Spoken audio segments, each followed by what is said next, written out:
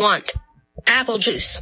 Lucas wants apple juice. I know, I heard him say that. Can I have apple juice? Yeah, you can have apple juice. Can I have soda? Yes, you can have soda. Can I press that button? No, you can't press that button. Why? Because that's going to play the theme song. I'm not ready to start Click. the pot.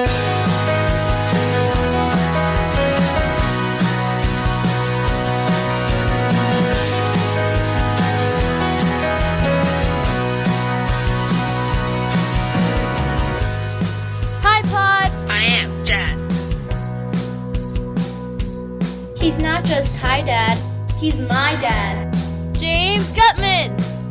What is up, guys? James Gutman here on iPod. I'm Dad. Welcome back to another edition of the show. It is mid-February. It is 2022. Holy cow. It sounds futuristic. If you are an 80s, 90s, last millennial kid like me, 2022 sounds ridiculous. It sounds like a ridiculously future year, but we're in it. So welcome. Thank you for joining me. You may have found me on any streaming service. I'm everywhere. Everywhere. Look around. Turn around. Behind you. There I am. Or you may have found me on HiPodI'mDad.com. Wherever you found me, please like, subscribe, hit that bell. I don't know, drop it out. Whatever they do. They do all these different things when you're on social media or all these platforms or streaming. So whatever you can do that would benefit this podcast, please do it. I appreciate it. Thank you. I do it for you. If you had a podcast, I would like it and I would hit the bell and I would do all that stuff. So, I don't know. Return the favor. Come on. Be cool. This is actually the second opening I recorded. Sometimes I like to tell you guys that. It's been a real, I don't know, sometimes you have those mental health days, weeks, months, whatever it is. And it helps me to come on here and just kind of talk at you. So I did that yesterday and it was helpful, and I'm deleting that now. So it's good to come back on here, talk a little bit about some of the stuff we've been doing this week. I had 2 blogs go up this week. As you guys know, we just passed the 5-year anniversary of Hi Blog I'm Dad. Every Monday and every Wednesday since February of 2017, I have been posting content. And it's been exciting. It's been great. It's been wonderful to have a chance to talk to you guys about, you know, both my kids, my neurotypical 13-year-old, my nonverbal 10-year-old with autism, talk about my life, mental health, heart health, positivity, humor, all sorts of stuff. And this week I was excited because I got to write something on Wednesday that combined a lot of these topics that I like to discuss. And it was an article about accepting my son's nonverbal autism through humor and honesty was the name of it. And this one was fun to write because it's a topic that I think is hard for people to express. And the reason why is because for a lot of people, you know, autism, being nonverbal, or any, you know, quote unquote disability that somebody would have is taboo to the world, right? My son doesn't speak. He has autism. He's 10 years old. There's life skills that he still has not reached that, you know, he should have reached by now. And then I'm working with him on, it's going to be a while. And there are definite moments now and in the future that are going to be difficult for us to have to handle. I get that. And I've written about that too. I had one called Let Me Smile in Peace, and it was a blog post about how eventually there's going to be things I'm going to have to deal with, but right now I'm cool. Let me be cool. We're happy. So I get all that, and people are aware of it. They're keenly aware of it when they see him, and they know about all the struggles. It's front and center. Most of the blogs that you read, or that I had read, I should say, before beginning my blog, all centered around the toughness. These horrible, heart-wrenching pieces about, you know, oh my God. I remember when he was first being kind of diagnosed and reading this article about this mother and the song Say Something, I'm Giving Up on You, and how it has a new meaning. And she imagines herself one day grabbing him by the shirt and screaming, say something, because I have to check you into a facility to care for you, and I want you to live with me. Say something. I feel like I'm giving up on you. And I'm like, holy crap, I'm reading this thing. Like, what? This is just ripping my heart out, you know? Which I guess it helped her, made her feel good. I don't know who it was. I can't even remember it at this point, but it didn't help me. Man, I'm just finding out my son has nonverbal autism, and I'm reading how it destroyed this woman. So I'm like, all right, good. The road to destruction. I'm excited. That was hard. And that's out there. That's people get that. People get that, the misery aspect. People who see my son and don't know him and don't have that in their own life see something that I would imagine to them could sometimes be jarring, you know? He's sweet. You see the pictures of him. He's a handsome little guy. I'm looking at this picture right now from Wednesday of him smiling. I love that picture. But if you were to meet him, you know, Lucas yelps and screams out. He's excited. He's mellow most of the time, but a lot of his interactions with people can be, you know, it's glaring. Like you meet him and you immediately know that he's nonverbal with autism. There's no sense of like, oh, I didn't realize. No, you get it right away. You understand. And I know that people see that. And that's right there for everybody. But what they don't seem to get is that for us, this is our lives. Would it have been different if he became nonverbal with autism when he was like 5 and before that it had just been a neurotypical upbringing? Maybe. I don't know. But I know with him, he's been like this the whole time. This has been my son. And it's become something that we love about him, right? There are frustrations at times with different parts of it, as there are frustrations with my daughter, who's, you know, just a 13-year-old girl going to middle school, living life. She does things sometimes. I'm just like, what are you doing? You know? Parenting is frustration. It's frustration mixed with reward and love and all that stuff. So he has all that. He has the frustration, but he also has the reward and the love. And of course, the humor, man. Just like we in a family, I don't say make fun. That's not really the right term, but like we joke with each other. We have a sense of comfort and familiarity and these different things. And the fact that he is nonverbal with autism, the fact that it's part of his personality means that it's a part of that. But it's hard to write about that because you don't want to be offensive and, you know, people are reading it a certain way. We don't make fun of each other in a family. Just like, you know, my son's autism, anything with my daughter, we don't make fun of each other. We don't call names. We don't mock. We don't put down.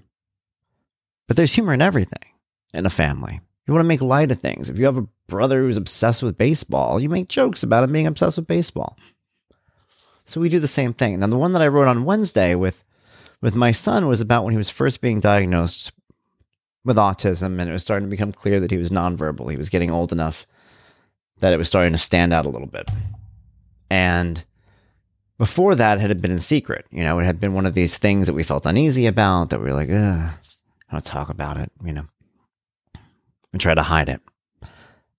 And I remember when I became okay with it.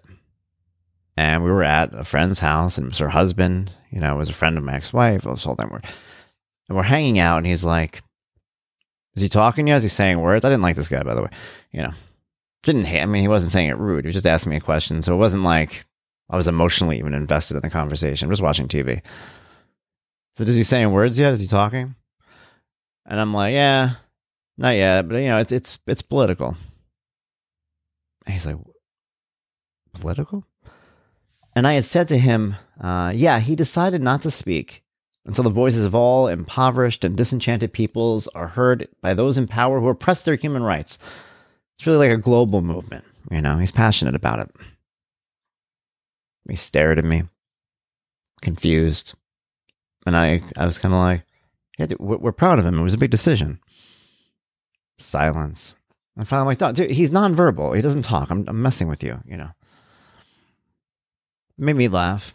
He wasn't expecting it. Nobody expects it. When you have a child who's nonverbal, they expect you to be crying all the time. They expect you to be really upset. And I wasn't. It's part of our lives. It's our family. And that's how you know you're comfortable with something.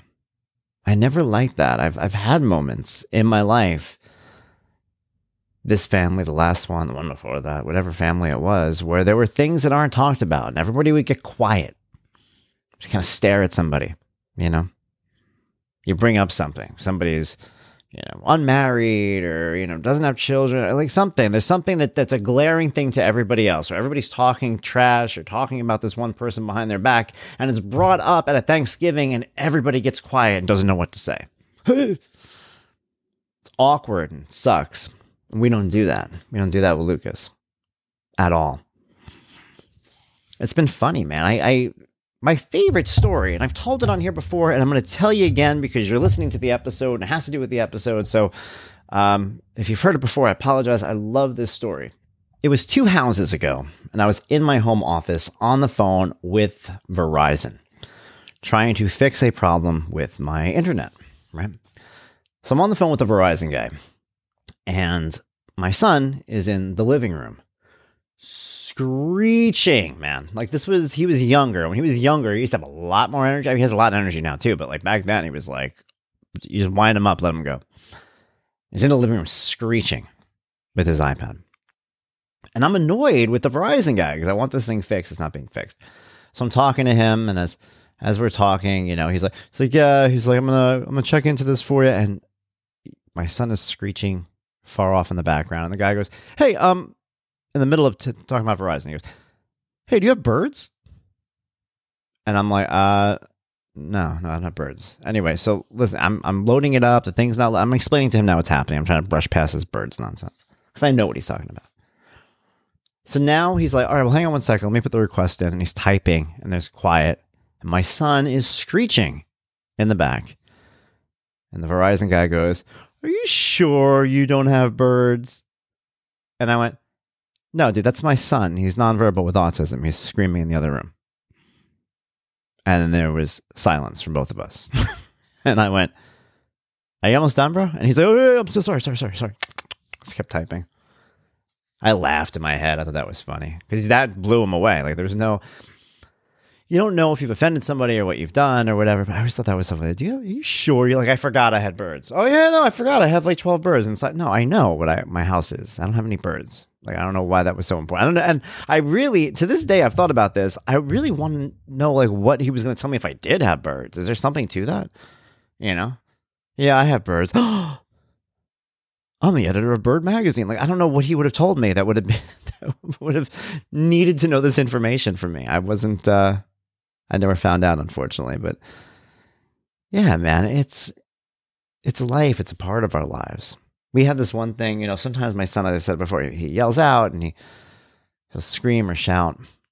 And sometimes it resembles words. Sometimes he's just yelling so much or making noises so much that it sounds like a word, but it's not. And I always try to like jump on that. Like he's big on like, he'll just be hanging out. I'll be like, da, da, da, da, da, da. I'm like, are you saying daddy, daddy, daddy? Look at me. Say dad. And then of course he won't do it anymore. He like does these like vocal gymnastics where he likes to flex his voice, and it's great. And you encourage that and you want him to do that. But sometimes it resembles a word. My daughter and I were, I think, watching television, and he was in the room with us playing with Scout. You guys know Scout? He's that little green dog. You program him to say your name. Scout knows that his name is Lucas, and he likes chicken nuggets. So he'll be like, hi, Lucas. Do you like chicken nuggets? And Lucas likes to take his hand, because there's a button on the hand, and he pushes the hand against the floor over and over and over again until he gets to certain parts that he likes. And it's cute, and I always liked it, and I always thought it was interesting how he figured that out. Like he doesn't like to press the button, but he'll push the hand on the floor, and that'll press the button. And I think it's kind of an ingenious thing. And he was in the room with us, and Scout goes, hi, Lucas, will you give me a hug? And Lucas went, no. And it was so deep and so pronounced, and my daughter and I both broke out into hysterics because it was so like perfect. And that's what I'm saying, man. I don't want in my life, and I don't want anybody listening to this who's going through the same thing, to have a life where you say ignore it, but autism shouldn't be a touchy subject. Autism shouldn't be something that we hide. It shouldn't be something that makes everybody at the table go quiet. It's a part of us. It's a part of him. And it's a part of the reason why we love him.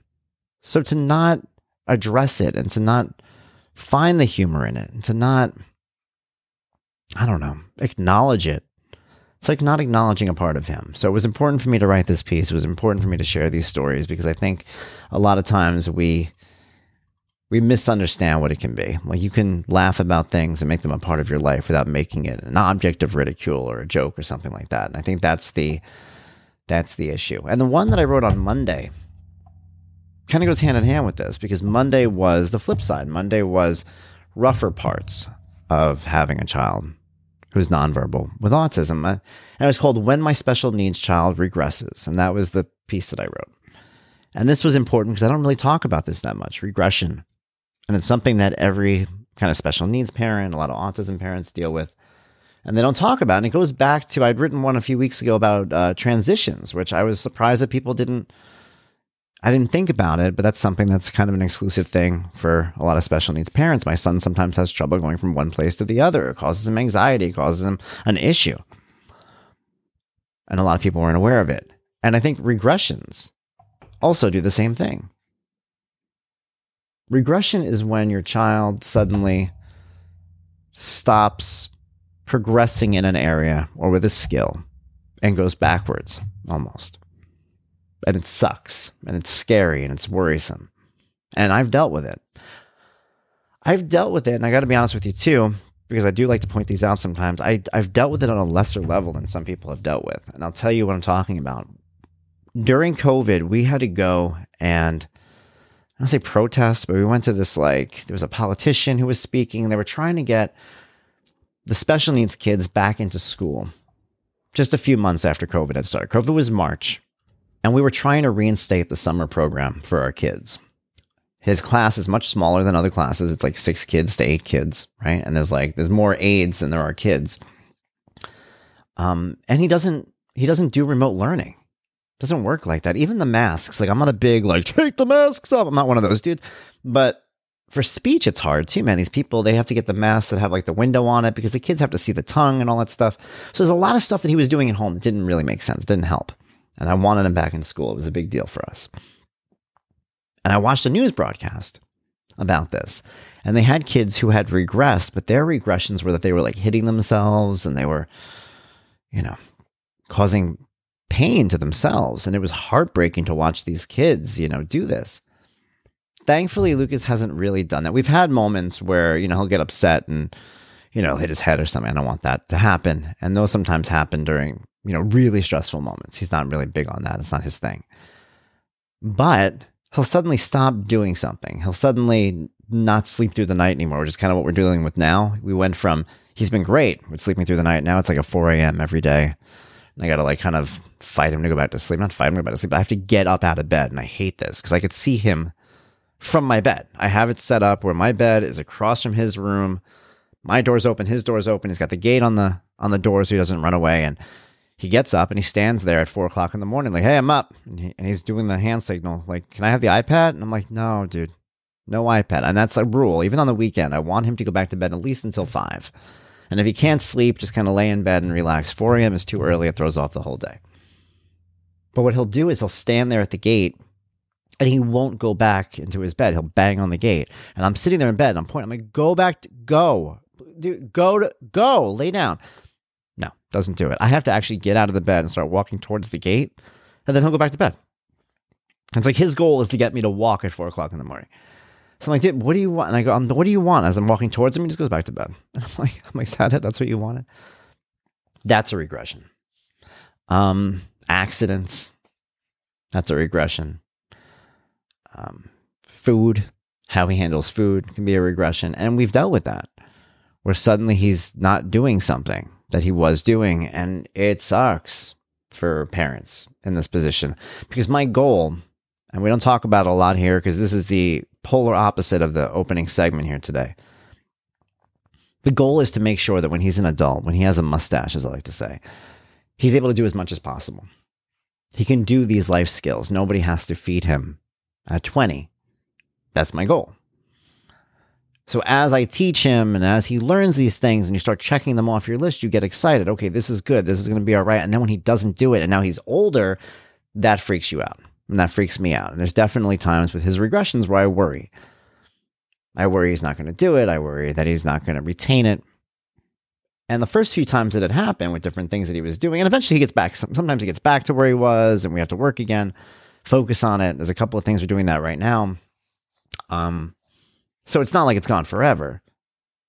But the first few times where it happened, I used to get really worried. You get worried about that. And you're like, oh my God, what did I do? Did I not foster this enough? And sometimes it's possible, right?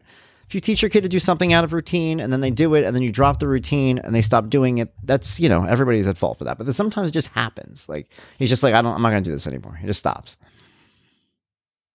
And I used to worry and I used to be concerned about it. And then I learned that you just gotta, pull your socks up. Or I don't even know if that's a phrase. Pull your socks up and get on down the road. Whatever the phrase is. You just gotta start all over again. And you got to do that. And that's pretty much I said the only constant is that we never stop trying. And that's the truth. Like, we never stop trying to get him to where he needs to be, because that's my job. I'm a parent, not just a special needs parent or autism parent. I'm just a parent. And that's what I need to do. So I do that for him. I love him. I love both my kids, man. And I think that's at the end of the day this week, and the theme of the blog. I love my kids. My kids mean the world to me. And I want my son and I want my daughter to really have the best life they can. And I want to be a part of that. I want to be one of the reasons why that is. I want to make them feel better. I've helped my daughter in ways, and I've helped my son in ways. You guys know my cat just died, or the cat that my daughter pretty much took care of. It was in the other house. I had the cat for 14, 15 years before I moved out. The last year, she's been in another house. I literally just reunited with the cat. And my daughter, when the cat passed away, was with me. She had just come over for this 4-day stretch of dad house, And I did everything I could to make her feel better. And that's what I wanted to do. And I think by the end, I accomplished it. And I was proud of myself in the same ways that I'm proud of myself when I help my son do something and get to another level. They're very different, but they're both my kids. And my job is to make them as well adjusted as possible in a world where everybody's messed up around them. You know what I mean? You do all this stuff to make your kids better, and then you send them out into the world with like nutcases. And I do that with him, and I do that with her in different ways, but it happens. And that's my job. That's your job. If you're a parent listening to this, if you're not a parent listening to this, maybe one day you will be. And when you are, that's your job. You want anything that your kids deal with negatively to be something that you weren't a part of. You want to be the positive influence in their life, because they remember that you're put under a microscope. And at the end of the day, everything you do is so important. It is for me. You know what, though? Having these kids makes me feel old. Do you feel old? Let's feel old. Am, could you come in here and have a seat, please? Yeah. Vanessa, shut the door. Okay. Let's get old. Let's feel old. Let's be old together, because this year I think a lot of people felt old after the old Super Bowl. Not the kind of time where you want to have your age on display, but it's funny because you go online and you read the memes about why you should feel old after the Super Bowl, and it was because the halftime show was Eminem, Dr. Dre, Snoop Dogg, 50 hardcore rappers from days gone by, I guess you could say. People I love, man. I was in college listening to Eminem's Marshall Mathers LP, listening to the new one, amazing stuff, great stuff. Dr. Dre, of course, when I was a kid, it was a huge deal. Snoop Dogg, all that stuff. And the joke was, if you go on, I guess it was on Instagram where I first saw it, that most people were watching the Super Bowl and thinking to themselves, oh, nice, they don't have old people this year. It's not like The Who or the Beatles. I don't know if the Beatles did the Super Bowl. I might have made that one up. But The Who and all these old style singers, finally, young people, Dr. Dre and Snoop. And then all of a sudden, the people born between 1985 and 1995, which is after I was born, realize that they're old. That was the joke, that, if you were born in 1985, you're old because you like Snoop Dogg and you like Dr. Dre, and it's supposed to make you feel old. Okay, let me unpack this for a bit and do something I don't normally do. I'm not really big on, kids today, because I try to relate to everybody, but I got to be honest with you guys. Here's the thing.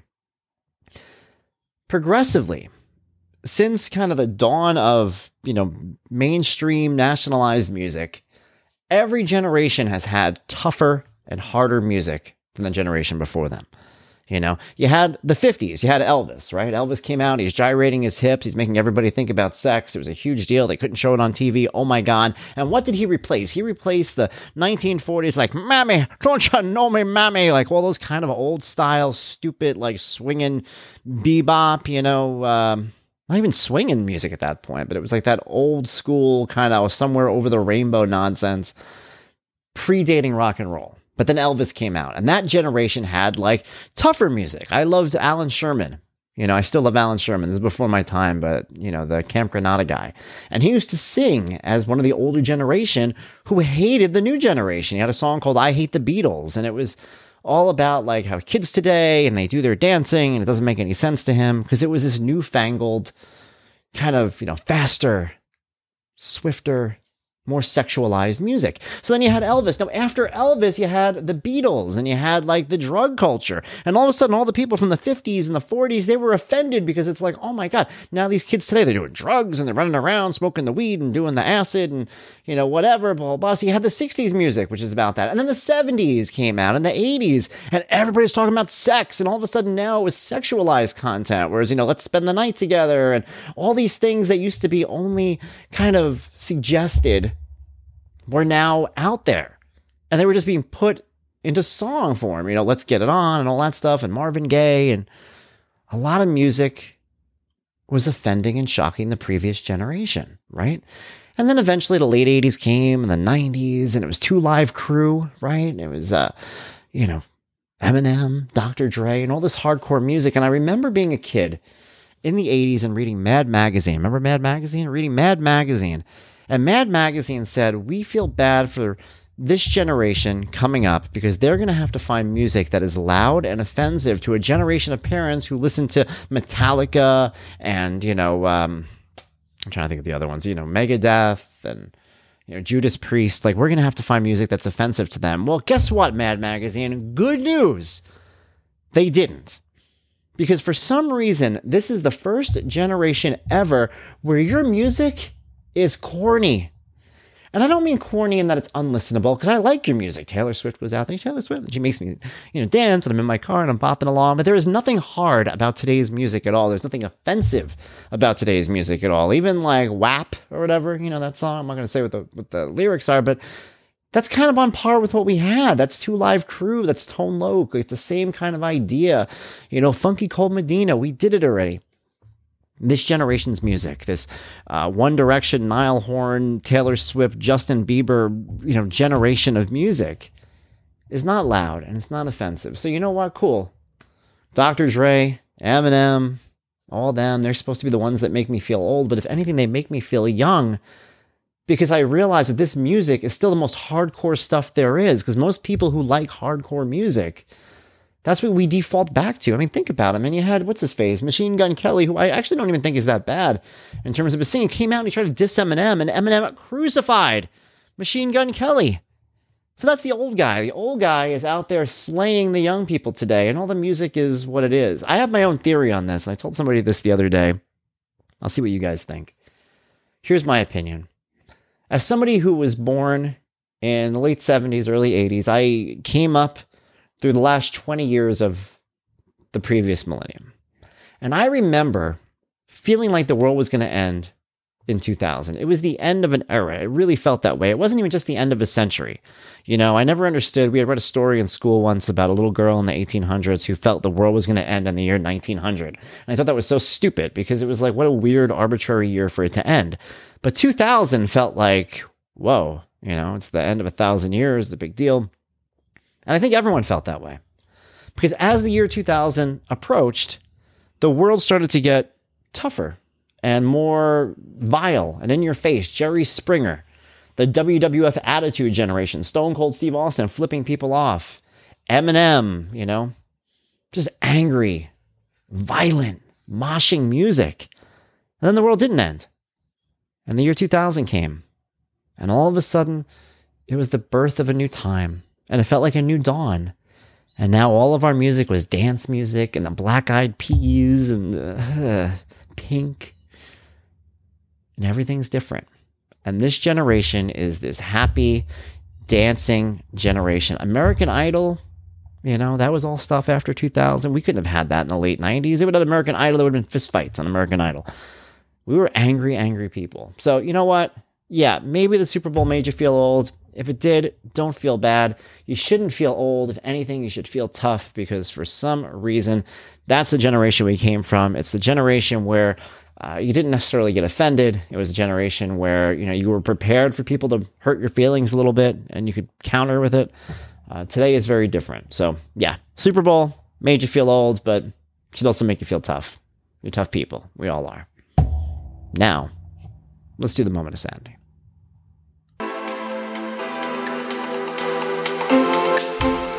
Hi, Pod. This is your moment of sanity. This week's moment of sanity is brief, and it's quick, and it's something that literally happened this morning. Made me smile. I thought it was a nice thing, and I wanted to share it with you guys. It was before we went to school. I was getting my kids ready for school, and for some reason, we're always ready very early. I don't know why. My son gets up 5 o'clock in the morning. My daughter gets up at 6. Nobody has to be anywhere until 7:30, and then he's like 8:30. So we have hours of whatever. So I get up, I feed them, I get everything ready. Then there's usually like half an hour of nothing. I lay on the couch, I go on my phone. I don't do anything. It's great. I don't know how it ends up like that. I guess just how it all worked out. I like having a morning like that where there's coffee, but there's also like, I never, ever rush in the morning. Ever. I don't know why. It's how my life is. I don't rush. I try to set it up where I don't have to rush. So this morning, my son, what we do is I have a projector in the sitting room where I project his videos on the wall. So it's this huge giant video and he loves it. It's his favorite thing to do. I give him his breakfast. I put it on a little plate. I bring it out there. I put it on the ottoman. He sits on this recliner. He eats his waffle. He watches his projector show. He gets excited. He'll come and get me and clap. He watches Raffi. It's very exciting and very fun. So this morning I'm in there and I'm like, all right, I have extra time so I could do other stuff. So I went and I got chapstick because his lips get ridiculous. They get like so crusty that you have to really chapstick them. And I just bought these like expensive kind of, variety pack of chapstick. So I go in there and it's the morning, he just got up, not really moving around too much yet. And I lean over and I start putting chapstick on him. And all of a sudden, as I'm doing it, I guess I'm leaning a certain way. My back, this is an old man statement. My back twists like right around where my spine is. And all of a sudden I can't stand anymore. I'm like, oh my God. And I'm down on the floor. Now I don't fall on the floor, but I took a knee and I sat. I'm like, oh my God. And we've all kind of gone through this where you don't know if you twisted yourself a certain way. It's a digestive thing or whatever it is, but you're in immense pain. You can't breathe in or anything like that. And for that split second when you're on the floor, you're like, oh my God, am I done? Can I not move anymore? Am I paralyzed? Is this it? So I get on the floor, I'm like, oh my God. Now I don't scream. I don't want to make a big deal. I'm like, oh my God. So I sat and I'm on the floor. I'm trying to get myself kind of together. And I'm starting to realize, okay, I'm going to be able to move eventually, but right now it's really bad and I can't get up. And as I'm sitting on the floor, so focused on myself, my son gets up and he walks over to me. And he just sits down next to me on the floor and we watched Raffi together. And I don't know, I thought it was like the sweetest thing I've ever he's ever done. It was such a nice moment. And even there, as I'm sitting there and I'm in immense pain, I turn on, I'm like, hey, buddy. I'm like, hey, you gonna sit with me? Thank you. And I thought it was like, I don't know, it was such a nice thing, a little compassionate thing. And I don't know if he knew I was in pain and was sitting there to comfort me, or if he was like, oh, good idea, let's sit on the floor. But so him and I sat on the floor, we watched Raffi, and I'm sitting there and my back is in pain and he's tapping me on the shoulder and he's clapping at certain parts, waiting for me to sing along. So I'm in pain and I'm just like singing along to Raffi with him. And eventually after a few minutes, I was able to walk around a little bit, but I loved it. I love things like that because as the parent to a special needs child, that's something that I didn't think he would ever be like, and something that I didn't think was possible for a child with autism. And once again, every step of the way, my son surprises me and gives me a reason to be proud and to be happy and to give me hope that, as he grows up, he's going to have compassion. He's going to be able to relate to people, and autism doesn't mean you're closed off into your own world. And I think a lot of parents worry about that when their children are young. I mean, there's a chance different people have different personality characteristics. There's people who don't have autism who are closed off into their own world. So it's life. It's the way it goes. But I've done a lot with my son to try to make him relate to people. And hopefully this was a good sign today. It really made me happy, made me smile. So I wanted to share that with you guys. And yeah, a pretty good day. And that does it for me. Thank you once again for joining me here on Hi Pod, I'm Dad. Join me every single week on any streaming service or highpoddad.com. Be back Monday and Wednesday on highblogimdad.com for all new blog entries twice a week. Thank you. Until next time, this is James Gutman saying, be well. Bye, Pod. I'm Dad.